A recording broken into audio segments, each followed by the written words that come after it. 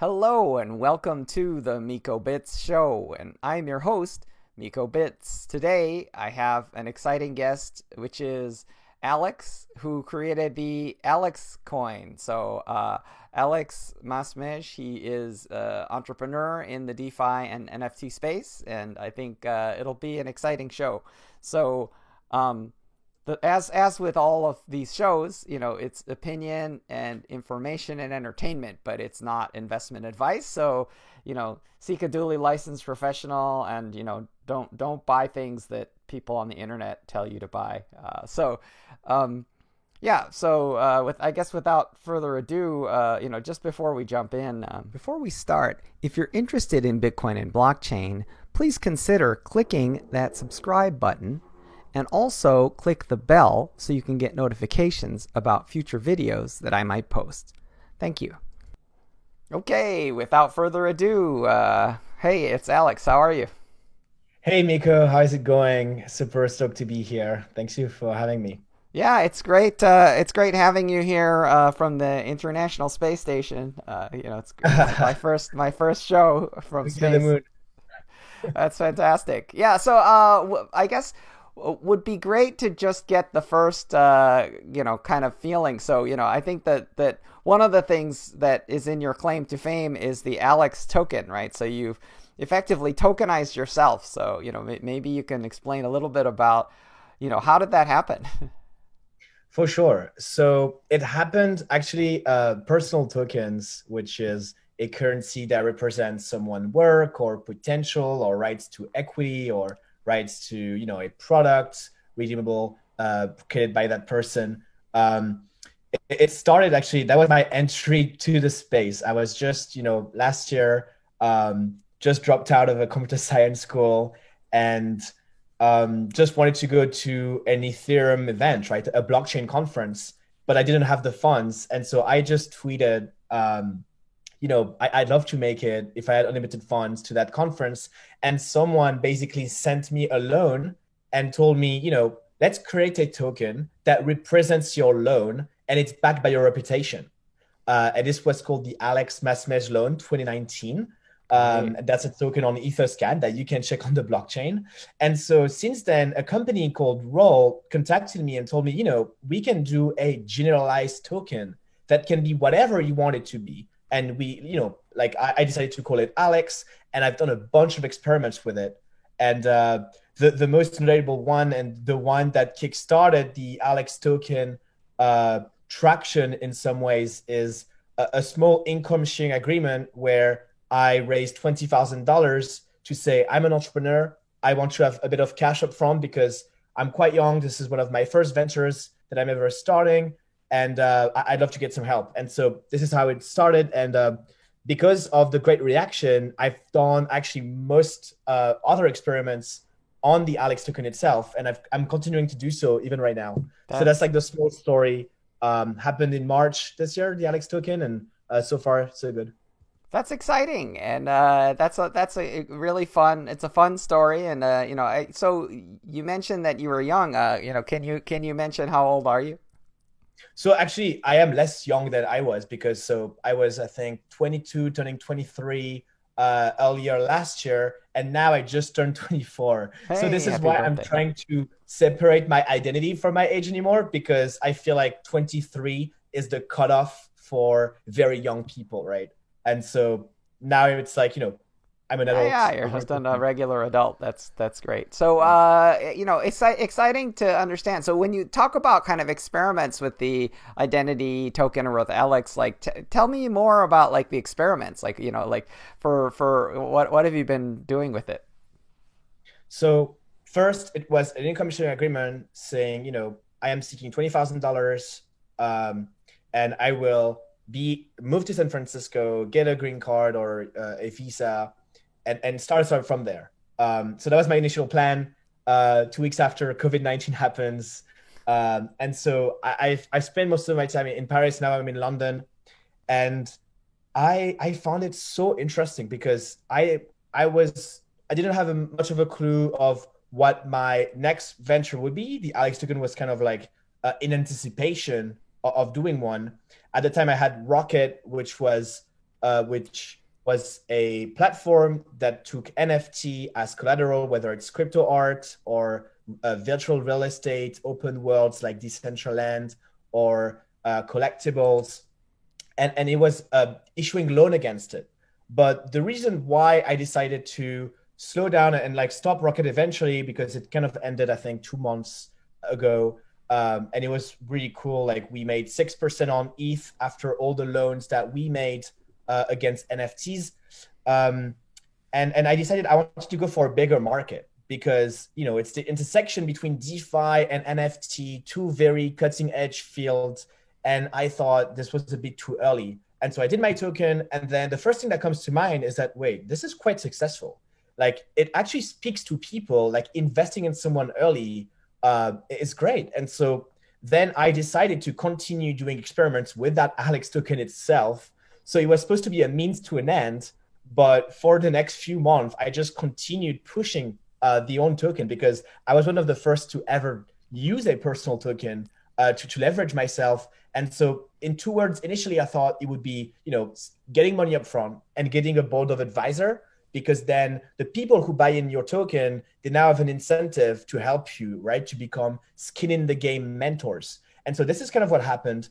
And then 2 months in, Austin Griffiths, which is a pretty known developer in the Ethereum ecosystem, told me, you know, let's do something with your token where people could vote with their token with the ERC20 and sign a message so that, you know, you don't even have to pay gas fees. It's free. You sign with your wallet any decision. And so this is when I did something called Control My Life, where people could basically pick a tiny habit of me in July 2020, so like this year.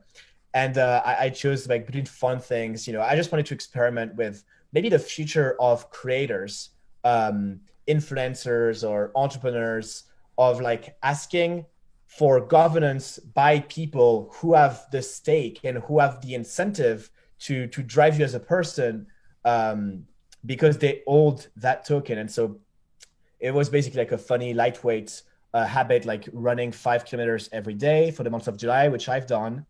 So I've done that after my income sharing agreement. And then 2 months later, I did a partnership with Whale, which is another personal token. It's called, like, it's more a community token, but it's under the same umbrella of social tokens, which is a new primitive, which I think will be the next wave after DeFi and NFT. It sounds really interesting to me. And so Whale is a community of people who collects NFT, so art or any valuable collectibles. And they, you know, we said to each other, let's exchange our tokens and give our tokens to the other community. So I gave Alex to the Whale community. The Whale token is going to be distributed to the Alex holders in 2 weeks' time. And it's an amazing experiment in cross marketing, pretty much, because no value was given to advertisers. And now each community knows each other. And it's more than just the financial value given, because I've been on an AMA and an interview on the Whale community. Same for the Whale creator, went on my Telegram group chat. And so, yeah, this is a great cross-marketing experiment. So these are the 3 main things. But then Alex is a bit like a small company. Like I've hired people for a personal website. I've had a Telegram group where you need to buy some Alex to get in that group. And if you ever sell your Alex token, you will be kicked out of that group. So it's a very fun mechanism. Then what else? I've got a monthly newsletter, kind of like an investor update for entrepreneurs. But this time it's for my Alex holders and people who are willing to pay for the subscription. So really, there's tons of things that I've done, many, you know, around so income sharing agreement first, voting, exclusive access to content, marketing. But then, you know, now there's 2 things. Like it's great to do experiments, but now I want to maybe, you know, go back to my roots, which is building startups, building fully fledged out products, and stop doing this kind of small hacks and experiments. And so the future is super exciting, and I'm really excited about what's next. But yeah, that's so far, big, and that's very fun. I think in the 1990s, there was actually an experiment, which was Justin TV. I don't know if you remember this. Yes. Yeah, but it's you know, it's kind of reminiscent of that, which is, you know, someone who really put their own lives on the internet in a video form. This was way back in the olden days, back when videos were like this size, and I know, and I hope I become the same as Justin Can, right? Then Twitch is, sold to Amazon for billions of dollars. Yeah, that was I would love that to was a achieve successful project. He did well with that. himself, and very very creative person and a very successful one. So that would be a great template. Obviously it's a completely new internet with tokenization and the internet of value. So you were talking about kind of future stuff. So I'd love to kind of get into that. Like, tell me what you're thinking. And I obviously you looked at Rocket, which is sort of lending associated with NFTs, right? So you can have some kind of item and you can, get lending of the item. But I guess which I think makes the most sense for things like game items, So I guess, the big question becomes, what's next in your mind? You were talking about bigger markets. So what's next in my mind? So in the past 6 months, I was figuring out how to do. So I'm really passionate about two markets, which is consumers and founders, entrepreneurs. And so one path, which is something that I'm exploring with Seed Club, which is a social token incubator that helps people explore their token. Because the truth is, I kickstarted the trend in March and we're in October, right? It's only be barely 6 months. Like, this is such a new industry, such an untapped opportunity. And so one path of my future potentially would be creating a personal token fellowship, creating the Y Combinator, reinventing the pre-seed round with those tokens, where Silicon Valley is not anymore the place to be to fundraise. And if you have a community of just a few thousand followers, like I've had in March, you can leverage your reputation, you can monetize better. So that's one path. And I'm super excited to be part of Seed Club. I'm a founding member. And so it's an incubator where RAC, which is a Grammy-winning award artist, is going to experiment as a creator. I will experiment as an entrepreneur. There will be Brian Flynn, which is a content creator, ex-Dapper Labs, a very smart person, and others. So maybe creating a personal token fellowship to build the new decentralized, teal fellowship, where you can really leverage talents from anywhere in the world just by fundraising in crypto, and also for investors to be able to invest in new talents in ways that wasn't possible before. So that's one path for me. But the other path is that I'm really into startups. This is what got me into crypto and just funding my own startup. And so let alone a fellowship, building a product, maybe a platform for people to create their token, because it's kind of like an edge I have as a founder, is that I can use and dog food my own experience and my own token with my own holders in the platform that I'm creating, kind of like Justin TV did with himself, and then Twitch. Or something around DeFi, which I'm really excited about for consumers. So how do we repackage the DeFi, the NFT, the crypto ecosystem that we went so deep down the rabbit hole, and how to make it digestible for consumers? So also exploring that, and super excited for anything that comes. So right now I'm just, building and seeing what sticks. But I'm not too pressed for time. I know this is a very long game. This future is going to take decades to build, and I'm taking my time. And in the meantime, of course, experimenting with the ALEX token and keeping my audience engaged and making sure that I succeed as an entrepreneur. How many holders are there for ALEX token? This is obviously easy to find out, but yeah, I think right now 350. So roughly 310 on Etherscan are viewable, but then on the Tri-Roll platform, you can have it off chain. So you just sign in with the email and a password, and so it doesn't count on Etherscan, so it's not viewable. Around 350 people. I checked 2 days ago. Oh, that's really cool, and it's such an interesting trend. I mean, I think one of the business models there are business models that are emerging around artists and celebrities, such as like OnlyFans, and there's obviously other ones like Patreon. So do you see a relationship between these business models and it feels like the OnlyFans thing is really the business model caters towards sort of super whales, and it also caters more towards a recurring or sponsorship type of model, right? So these are kind of the emerging tendencies, right? So, what's your thought about things like recurring, and what's your thought about like these other kind of non-crypto models? Right. So yeah, definitely recurring revenues, ARR, all of those things create sustainability. So it's really needed. The problem with Kickstarter, Patreon, even Spotify with streaming is that first of all, on the legacy financial system and the normal Web2 platforms, there's way more fees for the artists. And second, it is just for the early believers and the people who want to buy that product that purchase that subscription, right? And so with crypto, there's this magic component of speculation where if you don't push and there's too much speculation, it kind of like burns the purpose of it.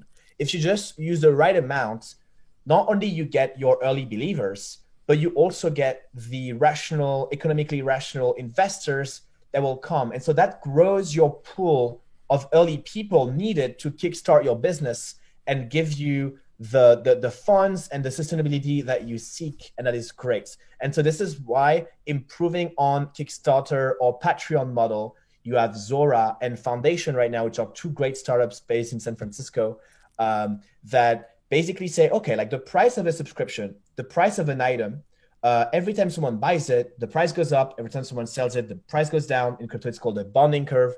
There's no need for liquidity at the start. And so the artist or that person gets the lion's share of the speculation. And it's a win-win for everybody because you can invest in early artists. You can get the product at the fair market price. You also control the secondary market because, for instance, like Kanye West has Yeezys, which is a sneaker collaboration with Adidas. It's sold at X price, but then the secondary market explodes because of the scarcity. But in crypto, not only you can encode the scarcity, but you can also control the primary market and decide the price. And so if the demand is really high, the price will go up. And so the creator can monetize much more.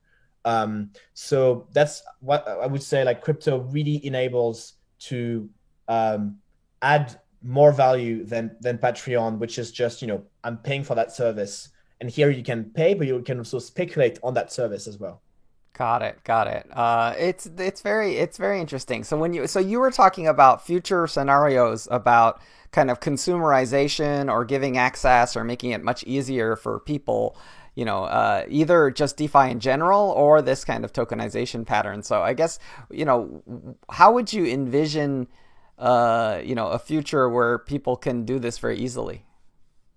So I would say, just like Twitch streamers, not everyone will create their own token, but probably everyone will at least hold tokens from a community, a fellowship, or an artist or an entrepreneur that they care about. And this is great because it distributes assets to more people. Right now, most people hold assets for stocks or others, but it's very limited. And so giving this to most consumer would be awesome. So I see a future where anyone that wants to start any project will create this sort of equity that is super liquid and software based, that is tokens, and not only just people who wants to start something for themselves alone as a politician, creator, entrepreneur, but also community first. So why not like a subreddit or a Facebook group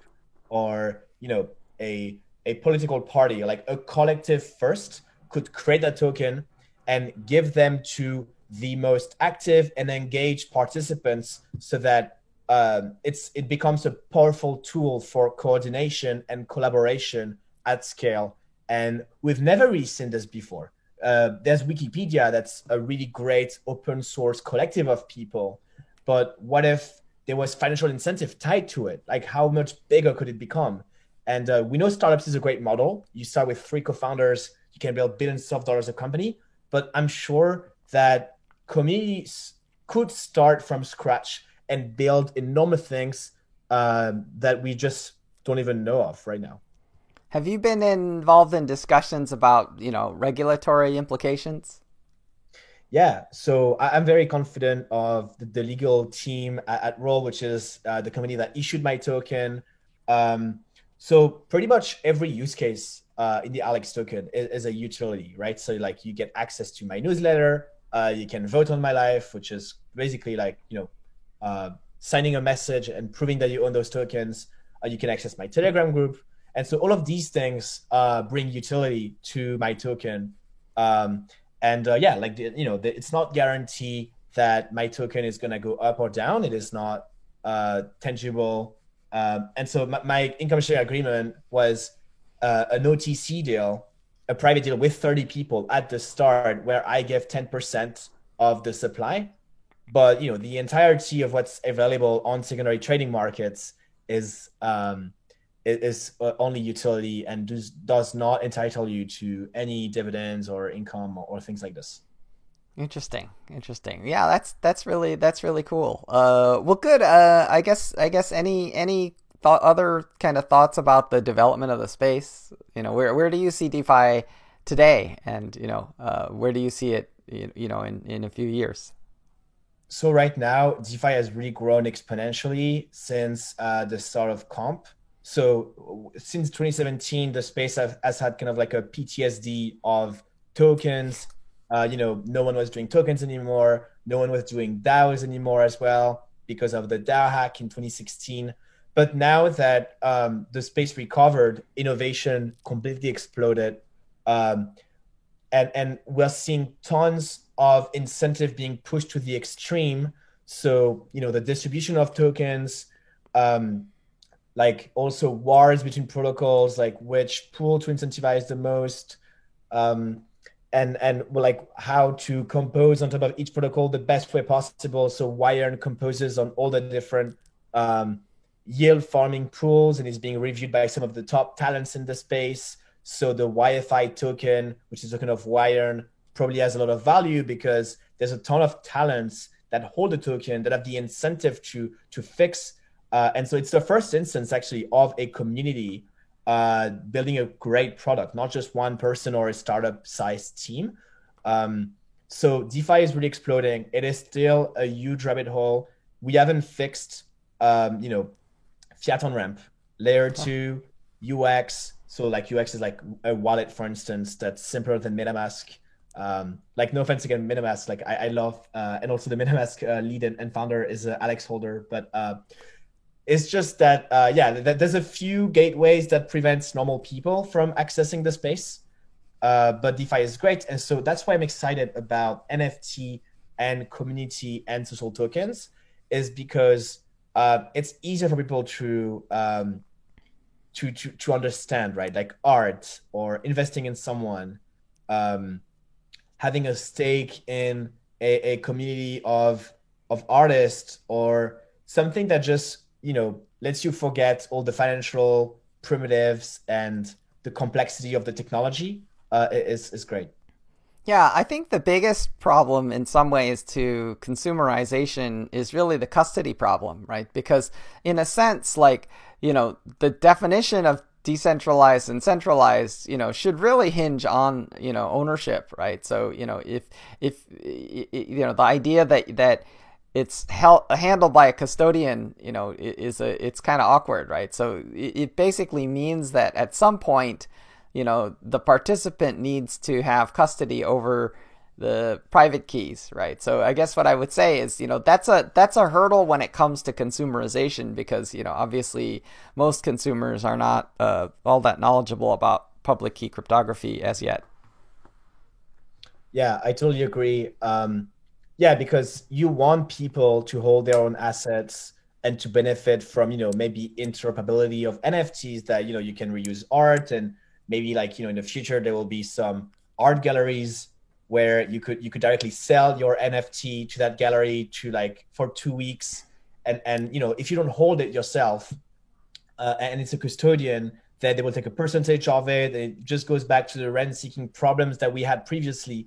But at the same time, if you give people the full self ownership and self custody, they also have to deal with the risks. And so we Yes. need a UX that blocks every single loophole where they could lose their funds or assets. And so that's a very hard balance to strike. I think Taurus Wallet is doing a really great job at being semi-decentralized, because you log in with your Facebook or Google, so it's familiar to people, and they can easily create a wallet for you that's not too hard, where you can have your assets, you can buy easily, and they don't take as many fees as other exchanges or more centralized services. So yeah, like it's getting there, but it's quite slow. But I mean, like, the technology is so young; it's been only 5 years.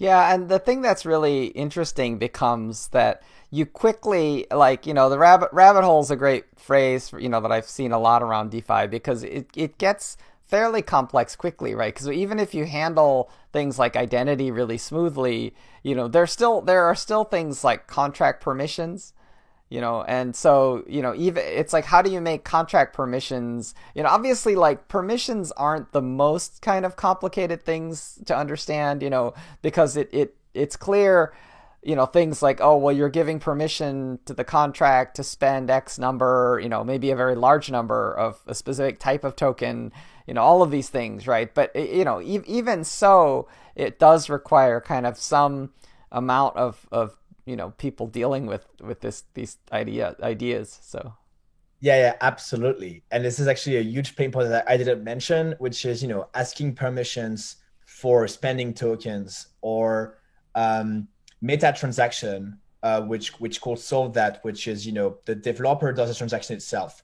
Every time we book a ride with a Uber, we pay 10 cents to AWS, but no one knows that. No one should know that. Just like when you interact with the Ethereum blockchain, you're not supposed to pay the gas fees. And maybe right now, one blocker is that the gas fees are so high that the developer is not willing to pay for it. And so that is why there is less incentive. But I hope that when we go to Ethereum 2, or maybe there's an Ethereum killer that comes, or if there's a layer 2 solution that makes it free or virtually free, then it should be handled by the developer and taken as, overhead costs of doing business. That would be a huge reliever for the user. And even the permission of asking for a token should be the exact amount, just one time, and automated every single time. And I'm curious about new possibilities here of automating this. I haven't seen. I mean, Meta Cartel, which is a group I'm from, like, worked on this, and there's some solutions like Tabuki or Gas Station Network, but I don't see this widely used because in DeFi, for instance, it's a monetary transaction. So there's already money involved, and you don't mind paying that fee because that trade is going to be net positive for you anyway. But like in the future, if you want to have non-monetary or non-directly financial transactions, you need meta transactions. You need to hide the permissions, all of these blockers for sure. Yeah, and we talked a little around Meta Cartel, that we'd love to just get the deep dive quick and just encourage people around it. Yeah, for sure. So when you enter the crypto space, crypto is an emergent industry. It's not like AI where there's tons of conferences, and it's a smaller space, and so you can access it via Coinbase, which probably has a ton of great talents coming out of university, or you can access it via Consensus, which also employs a ton of people. It's a bit corporate focused, but it's great. And because Ethereum is a weird world where, Ether is the main currency, you can create community out of nowhere. And so the outliers, the weird ones, the ones that were not in Stanford, that still have so much passion that they want to break through walls. This is where Metacatel comes in. And so Nice. It's a bunch of people that reunited under one common cause at the start, which was, we want to fix meta transactions. So as we said, it's very annoying that users have to click and pay the transaction fees, because no one pays the AWS fees, right? It's the service provider. And so this work has been done in this space, and now it's proper projects and companies working on it. And so it left a group of friends with a culture around it, and they said to themselves in mid 2019, let's create a DAO where we pool funds and we invest in Ethereum applications, and it would solve the tragedy of the commons problem, which is Ethereum startups and applications right now do not make tons of money. Y Combinator, they say, if you're in crypto, move to fintech. You're not going to build a $1 billion company. But the thing is, if no one does that, of course, the Ethereum ecosystem doesn't make progress. And so if we all pool a bit of funds and we fund hackathon winners, just a few $1,000s so that they can develop their application, we can really boost the ecosystem forward, and everyone just puts a small amount, and it amounts to a ton of funds that we can deploy effectively. And so a DAO is very simple, just a shared wallet where every decision, if you don't agree, you can leave and you don't suffer the financial consequences of that decision. And so what happened is I was one of the first person to ever contact Peter Pan, which was the creator, the summoner that we call of the DAO. And I helped out in finding teams and people that we funded. And now there's some great successes like Zapperfy. They just raised a seed round of a few $1 million. Oh yeah. I've had Nodar on the show. He's awesome. Awesome. Yeah, Nodar is amazing. And so, we found Nodar way before any VC saw it. Like he was just doing an educational resources. And now he's super successful, and I'm rooting for him to disrupt, Blockfolio and the big. DeFi Dad just joined Zapper, so exactly, yeah. And so they also attracting great talents, so it's awesome. And same for Andre Cronje from Wi-Fi. Like we were the first to fund them, or all of these people that were in the dark in 2018 and 2019. We funded them. Same for Tornado Cash, which was funded by Moloch. Now it's a huge tool for mixing and privacy on Ethereum. And now, so I stayed on the Beta Capital grants team, but now there's a venture fund because they were like, well, we have a great deal flow now. And so it's now a collective of angel investors handling around, I think, $1 to $2 million, but they hold a lot of ETH. So it's very volatile as a fund. And, with the bull market, they probably will explode in capital, right? And so that's one point. And it's actually an LLC as well. So it's the first DAO or, company that was initially incorporated on Ethereum that is now incorporated as an LLC that is regulatory compliant. And I find it amazing. And so Metacapital became something amazing. And it still is a great way for new talents to break in the space. And it's not just me. There's also Cooper Tully, which was also someone that even I onboarded when I was in San Francisco doing events for Metacartel. And now he is the lead contributor at The Defiant, which is a major publication in the Ethereum ecosystem. And there's tons of stories like this. And I'm super grateful for being onboarded in Ethereum so quickly and with the best people ever that I could find in that ecosystem without, having a job or without committing to something so that I can directly optimize for the highest learning curve ever. Yeah, that's fantastic, and what a great organization, and it's really exciting and inspiring to learn about it. So any last kind of parting thoughts about the future, things you're jumping into? So how do you see the future of crypto immediately? I know that you're an advisor in XRP, right, Arlington, or what are some exciting companies that you see as part of Gumi? I would love to hear your thoughts. Yeah, absolutely. I would love to share. So, we're obviously very bullish on the DeFi segment. We do have a number of as yet unannounced investments to make there. We do think that custody is a very important one. There's a huge kind of shift that's occurring between these kind of centralized and decentralized exchanges. Obviously with AMM, you're seeing like a huge shift towards the DEX world and DEX liquidity. People make all kinds of sort of erroneous comparisons. I think the thing that's important to understand is the growth and the rate of growth, rather than the absolute size. Binance is still bigger, but obviously, if you really take CZ's word at his word, he feels very threatened. Like he feels like, DEX is going to take over, so I think these are very important. From the perspective of things like ETH scalability, I think right now we're kind of taking a breather. I think gas prices have come down, I think, which means that network activity is coming down, so I think that the sort of yield chasing vampiric fruits and papayas and pineapples and pickles, like I think that phase is slowing down, and I think that in a way there was a phase almost where almost like new money was coming in, and their first experience in the rabbit hole was kind of some kind of crazy Ponzi Name food coin, and so that's not sustainable. So, I think we're taking a bit of a breather, but I think one of the things that's very exciting is, we're absolutely seeing, novel layer two.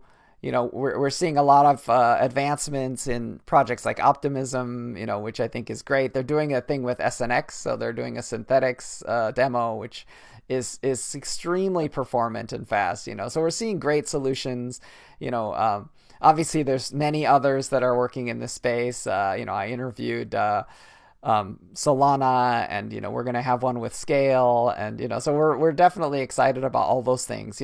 We do see kind of an emergence, obviously, of things like DOT, and the thing that I think is really exciting about October is that we are seeing the emergence of these kind of long running projects that are really starting to bear fruit, right? So we're going to see things like Filecoin mainnet in the fair near future, right? So a lot of these types of infrastructures are going to really, I think, advance the platform, right? Because people have been thinking IPFS, but like Filecoin is really where the game will be. And if you think about their space race, Filecoin has successfully launched petabytes of storage, and now they're going to go really further. So it won't be long before we're talking about exabytes of storage and be sitting within the context of a Filecoin, right? So for me, like, it feels like we're taking a breather, but I think that the things that will potentially help to, open the floodgates will be advancements in some of these key areas. So I think that obviously the layer 2 scalability area is extremely important. I think we're also going to see the launch of ETH2 staking, which is the phase 0. And to me, like, when I see that, it's not about solving EVM scalability by any stretch. For Ethereum to do it natively in ETH2, that's far future, right? But the thing that becomes interesting is that the staking by itself produces kind of a vector for the ETH base price, right? Which is that more and more ETH base price, ETH is going to get locked into ETH2 staking contract, and that will choke the supply, right? Which will cause kind of a really interesting, thing about the price, right? So, I see kind of a really pretty bright future. I'm happy to see kind of local declines as a mechanism of, I would call it like a native stress testing. So, if Ether goes down in price, it's almost like it's a test, right? Because it feels like, these things can't only be tested by the ETH price going up and up and up, right? Like some of these systems have to be tested when the ETH price is going down. Otherwise, they're not well built. We can't know if they're well built, right? They could be, they might not be. So we need to see it all. Oh yeah, for sure. Price is definitely a huge function of the security of the network, and it's great because we've actually had a fair amount of time with the ETH price being quite low. Even today, it's insane to think that DocuSign, which is a company that also signs electronically contracts, is valued the same amount as Ethereum, which is reinventing finance, right, and building maybe the next biggest financial infrastructure in the world. And so I could see how it is super undervalued, but at the same time, it is a great test to see the network still works okay, even though it's not too big, and it still hasn't been 51% attacked, at least not the Ethereum normal version. Yeah, sure. Yeah, like excited for phase 0. I think, it won't change our day-to-day lives for sure, but it helps push the narrative that the team is making progress and the exceptional engineers working on Ethereum 2 are shipping. And I think it's something that the public would love to be updated on, and super stoked about the next few weeks. Yeah. And the other one that I'm kind of tracking too is, I'm trying to get Gavin Wood or Jutta Steiner from Parity onto the show, because I'm excited to hear more about the progress around Dot, because I do think Polkadot is another one of those projects that's been really just working on delivering software for quite a while. And I think having this kind of alternate universe with like essentially it's a different programming model as well, so it kind of offers a pretty exciting frontier for developers. Well, yeah, it's great. The more different projects, the more we can learn faster and experiment faster. So super excited. I'm not an Ethereum religious person by any means, and super excited to see even Flow, Near, all the others, whether they build bridges or complementary or substitute of Ethereum.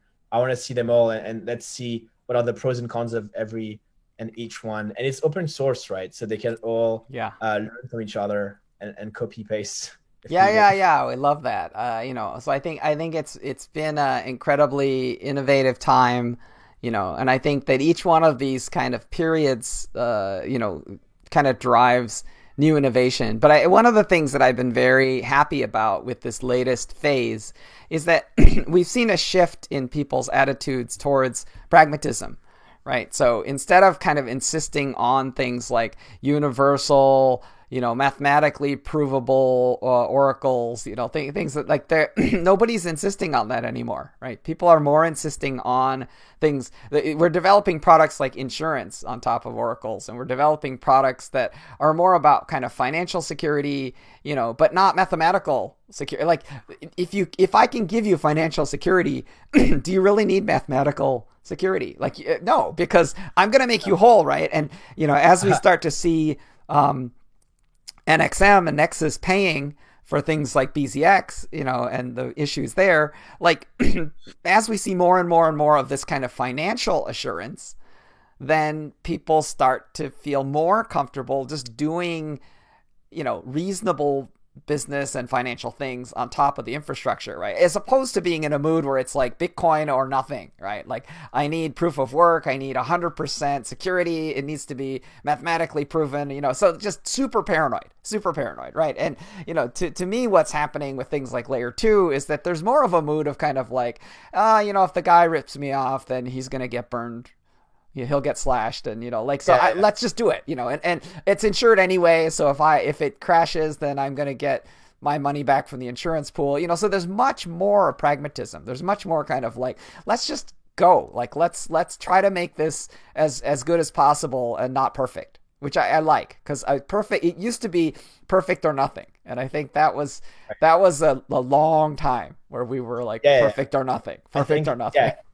Inflexibility is not a great feature, and I even think maybe Bitcoin would evolve in the future, and that would, in something that sounds crazy to hardcore Bitcoiners today, and so inflexibility is never the right answer. This is why there is now governance and votes on chain, like the compound governance module where you can submit code, or the opposite with Wi-Fi, where you first vote on something on a platform like Snapshot and then you build the code. And so that means that, you are adaptable and flexible to the future that no one really knows about. 100%. Like, it doesn't have to be perfect, because it will statistically never be perfect on day one in a super fast and evolving environment. Like we always say, technology goes fast, but crypto is another level. Like, I've been there for a year, but like it's a totally different ecosystem now. Well, like, and it's amazing, right? Because I feel like this is that people are moving towards yield, right? And that really in a perfect market, which of course this is not, right? In a perfect market, there's a beautiful balance between risk and yield, right? So in a sense, if you're seeking yield, you can just be like more yield, right? And, if you really try to just solely maximize yield, what you're really doing ideally is you're ideally moving towards risk, right? You're risking more and more, right? And so, but the thing that I think is so nice is that when you look at something like Compound, or if you look at something like Aave Lend, and you look at these ecosystems, like the yields are starting to get more mature looking, and to me, like that's great, right? Because you want to have a spectrum of products, and you want to have, because ultimately, if you look at the comparison of CeFi and DeFi, right, like how much yield are you getting from your, bank account in the traditional world, right, which is very, very close to zero, right? Like the prime lending rate in the United States from FOMC is like zero. Right. So like, it's hard to imagine how your regional bank will give you more. Right. Like it's so to me, if you look at, if you look at compound finance and like, 4%, or, if you look at these stable yields, like it's still great. Right. Like it's still worth pursuing, even though, and obviously the bigger question is from a global market perspective, does that actually reflect the total risk? It's unclear. Right. So like, it's really more about risk appetite and risk thesis. And, but I think it's great. I think the days of like people saying, well, if it doesn't have at least 200% APY, then it's completely waste of time, and then I'm really, some people thinking like at least 10,000% APY or 100,000% APY, so it's sort of like, maybe, or maybe not.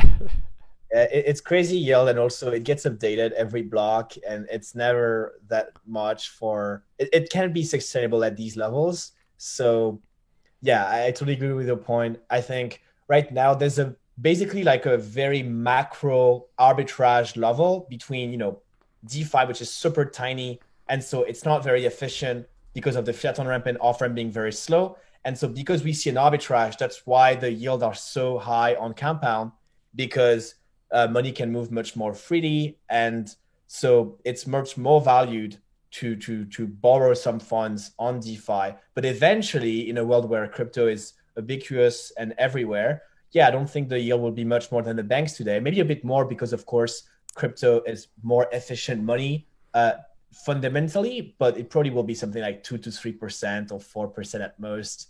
It will never be 200,000% to the masses. And the masses don't want that. They think it's scammy. And they kind of have, they're kind of right, because it is scammy for someone non-educated. Because if you're non-educated, you cannot distinguish scams from normal projects with very high yield and high risk. So it's good that they have this kind of reflex and reaction. So the future will be much, much closer to the bank rates. But for now, we can enjoy the great yield if you're risk taking. Yeah, absolutely. And, obviously, like Andre Kranya said it very well, which is that it's sort of, it's not really wealth creation as much as transfer, in the sense that like, it's moving, the wealth is moving from those who don't know towards those who know, right? That was kind of his way of framing it, right? So in a sense, if you're, a couple ways of looking at where is the yield coming from, right? In a sense, like it comes back to what Warren Buffett says, right? Which is, if you don't know who the mark at the table is, it's you, right? Like, like you're the one that's giving the yield to the others, if you don't really understand the mechanism, or if you don't understand, what you're getting into, which I think is one of the things we've seen more recently in the pullback is we've seen more recently that, people are getting rug pulled, and so people are increasingly wising up to like, oh, I see, I'm the yield. Like, others are getting lots off of me, and okay, good, good lesson. I think the fact that the market kind of stopped the euphoria that was quite momentary is a bear trap.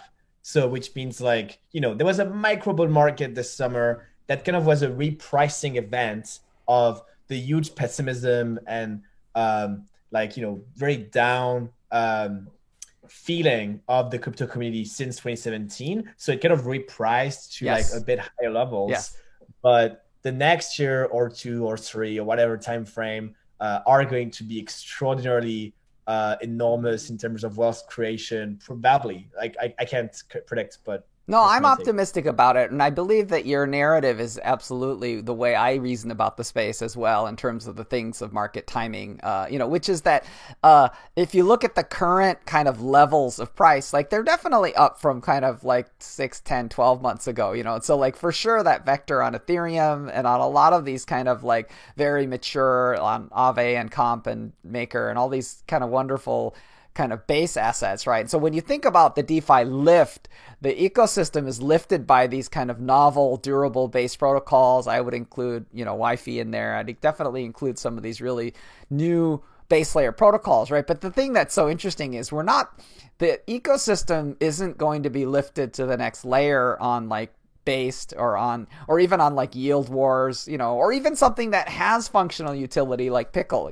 so like I guess what I'm saying is that that's not the next lift, right? To me the next lift is kind of things like DOT, things like Optimism, things like Filecoin, Filecoin not as an inherent kind of compute layer, but more like just build it. If you're going to build a world computer, like you'd like to have some storage. So like, let's and maybe a graphics card, so let's go ahead and, try to build something, that has the infrastructural power to lift yet to the next level. And I think that, for now, because I think we're taking a rest, right? Like, there's big platform players that will deliver big infrastructure, this fall, right? So it's not even like we're taking a rest for a long time. Like, we're going to move, certainly before the end of the year, and I think ETH2 will be a catalyst. It'll definitely be like more excitement. Oh yeah, definitely. It will put pressure on every other team and competitor to also deliver very quickly after. And yeah, like it's gonna unlock a ton of use cases because right now we're kind of stuck with DeFi and maybe NFT artists because some art is valued very expensively, and so despite the friction, it's still But when I think about this from the perspective of something like Abraham Maslow's hierarchy of needs, right? Like I think art is definitely kind of near the tip of the pyramid and not the base, right? So in a sense, like I think that what we're doing with NFT and with art is I think we're preparing for the next push, right? Driven more by the infrastructure, which is if the infrastructure causes a huge lift, right? Like let's say like ETH2 staking begins and we start to see like ETH kind of rising, right? I think that's the amount of infrastructure lift that can support more artists, right? And can support more, right? Because what will happen is that will spawn larger Ether super whales, which will start to become more patrons for like artists and, individual creators and entrepreneurs and, sort of human individual coins like Alex, so there'll be so many, it'll be more like a Renaissance feeling, right? But there has to be kind of a deeper infrastructural power that kind of drives. And I think that the drivers will definitely be the solutions for ETH scalability, which are coming, right? Which in some ways, some are already here. I think, Scale just did a deployment into mainnet, so that's exciting.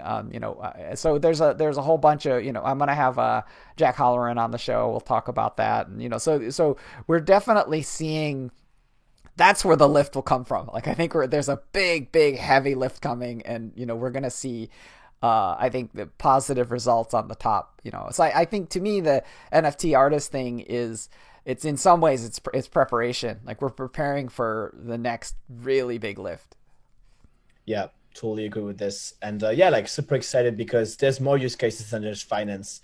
And yeah, like it's definitely more diverse crypto before the huge boom than the internet in the 90s, which was a bit more, USA constrained.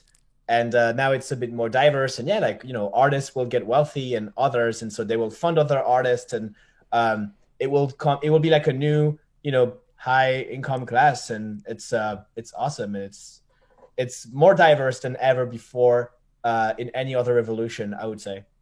Yeah, and I think that in a way, when you really look at the cultural ethos of kind of Ethereum from its beginning, there's definitely a lot of cultural creativity. There's a lot of kind of artistry. There's a lot of affection for this type of, ethos, not to make a pun, So I feel like, we're going to see the emergence of something very grand, and I think that, without being overly ETH-centric, we're already seeing kind of even more diversity, right? Like the Neo blockchain, which was originally launched in the form of something called Ant, was originally touted as like Chinese Ethereum, and they've launched the Flamingo project, which has locked to date $1.6 billion, not all of it in Neo. Like we're seeing, USDT, we're seeing a ton of other things, assets moving in, looking for novel yield and liquidity, right? So that's a big experiment in kind of like novel layer one, and we're going to see others. We're going to see other kind of novel layer one solutions emerging with DeFi, and so obviously the Cosmos and Polkadot, parachain, metachain constructs are emerging as well. So, it's going to be fascinating, and, it'll be a very exciting and kind of dizzying next phase. I think in a way, like for now, I think it's wise to consider this to be a breather. Obviously, none of this is investment advice, and market timing is always opaque. So if anyone tells you they know what the market timing will be, I think it's perhaps, there's so many large macro forces that make, it's like even kind of on a global scale. Things like U.S. presidential election, like can potentially affect things like the macro from the perspective of policies of the Federal Reserve in the U.S. and all of those macro elements are U.S. centric, but obviously the world is very interconnected. So there's so many other and those are to me just local. Being in the U.S., those are just local examples of macroeconomic forces that could influence the price of Bitcoin, which could subsequently influence everything else, right? So, those are all very, very hard to predict. So, I'm not, it's super hard to say like, buy now or sell now, and I always avoid saying such things because it's, it's unhelpful. Like people should do their own homework and build their own thesis, and they should, really do the work.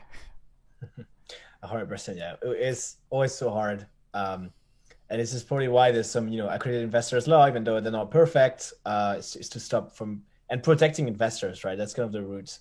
I mean, I would love to give meta advice, right? Which is my meta advice is that people should be playing with this stuff, And I think you're a shining example, right? Like you've been playing with the personality token or whatever you want to call it, personal token, and like the if this really is like like the early 1990s internet, then people should definitely, they shouldn't necessarily be like mortgaging their house and buying Bitcoins, like that might not be the appropriate thing. But like, to me, if you're not playing with it, you're not going to even have the ability to get it. Like you're not like, there's a lot of no coiners that like are just really against it. And like, it's sort of, I get the reaction. I get, there are scammers, there are hackers, there are all kinds of negative forces in here because of human greed.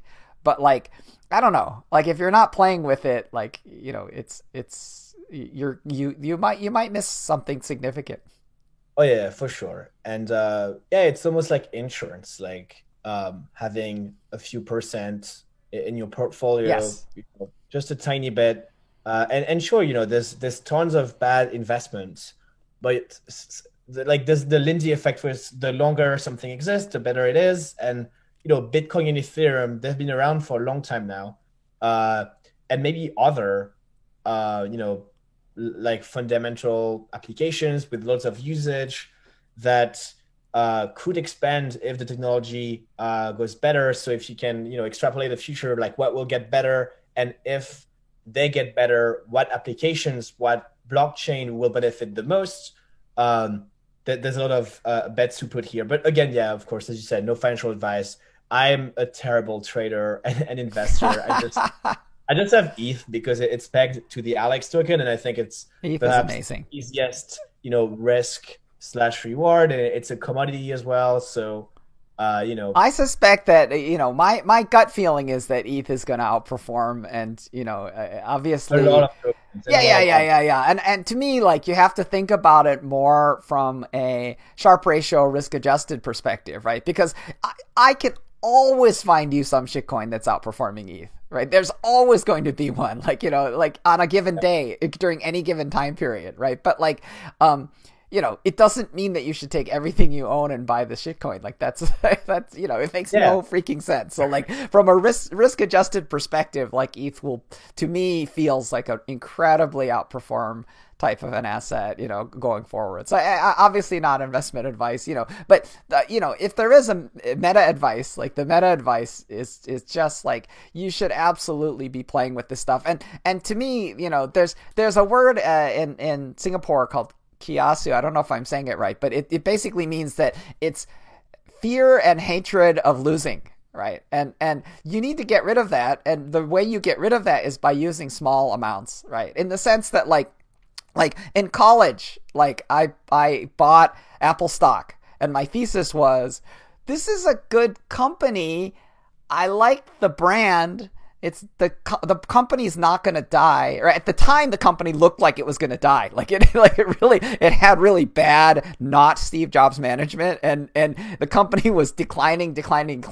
And you know what I did is I panic sold. Like it dropped and I sold at the bottom, like at the rock bottom, and it was like, wow, like that is amazing. Right. But here's the thing is I lost the theoretical amount of money that I would have lost is probably very large. Right. But like on the flip side, like it's a valuable lesson. Right. So to me, like, it must be present to win. So like, everyone should dabble, and if you lose, like you should just be like, okay, well, what does that mean? Like, what can I learn from that experience? So that's what I think. 100%.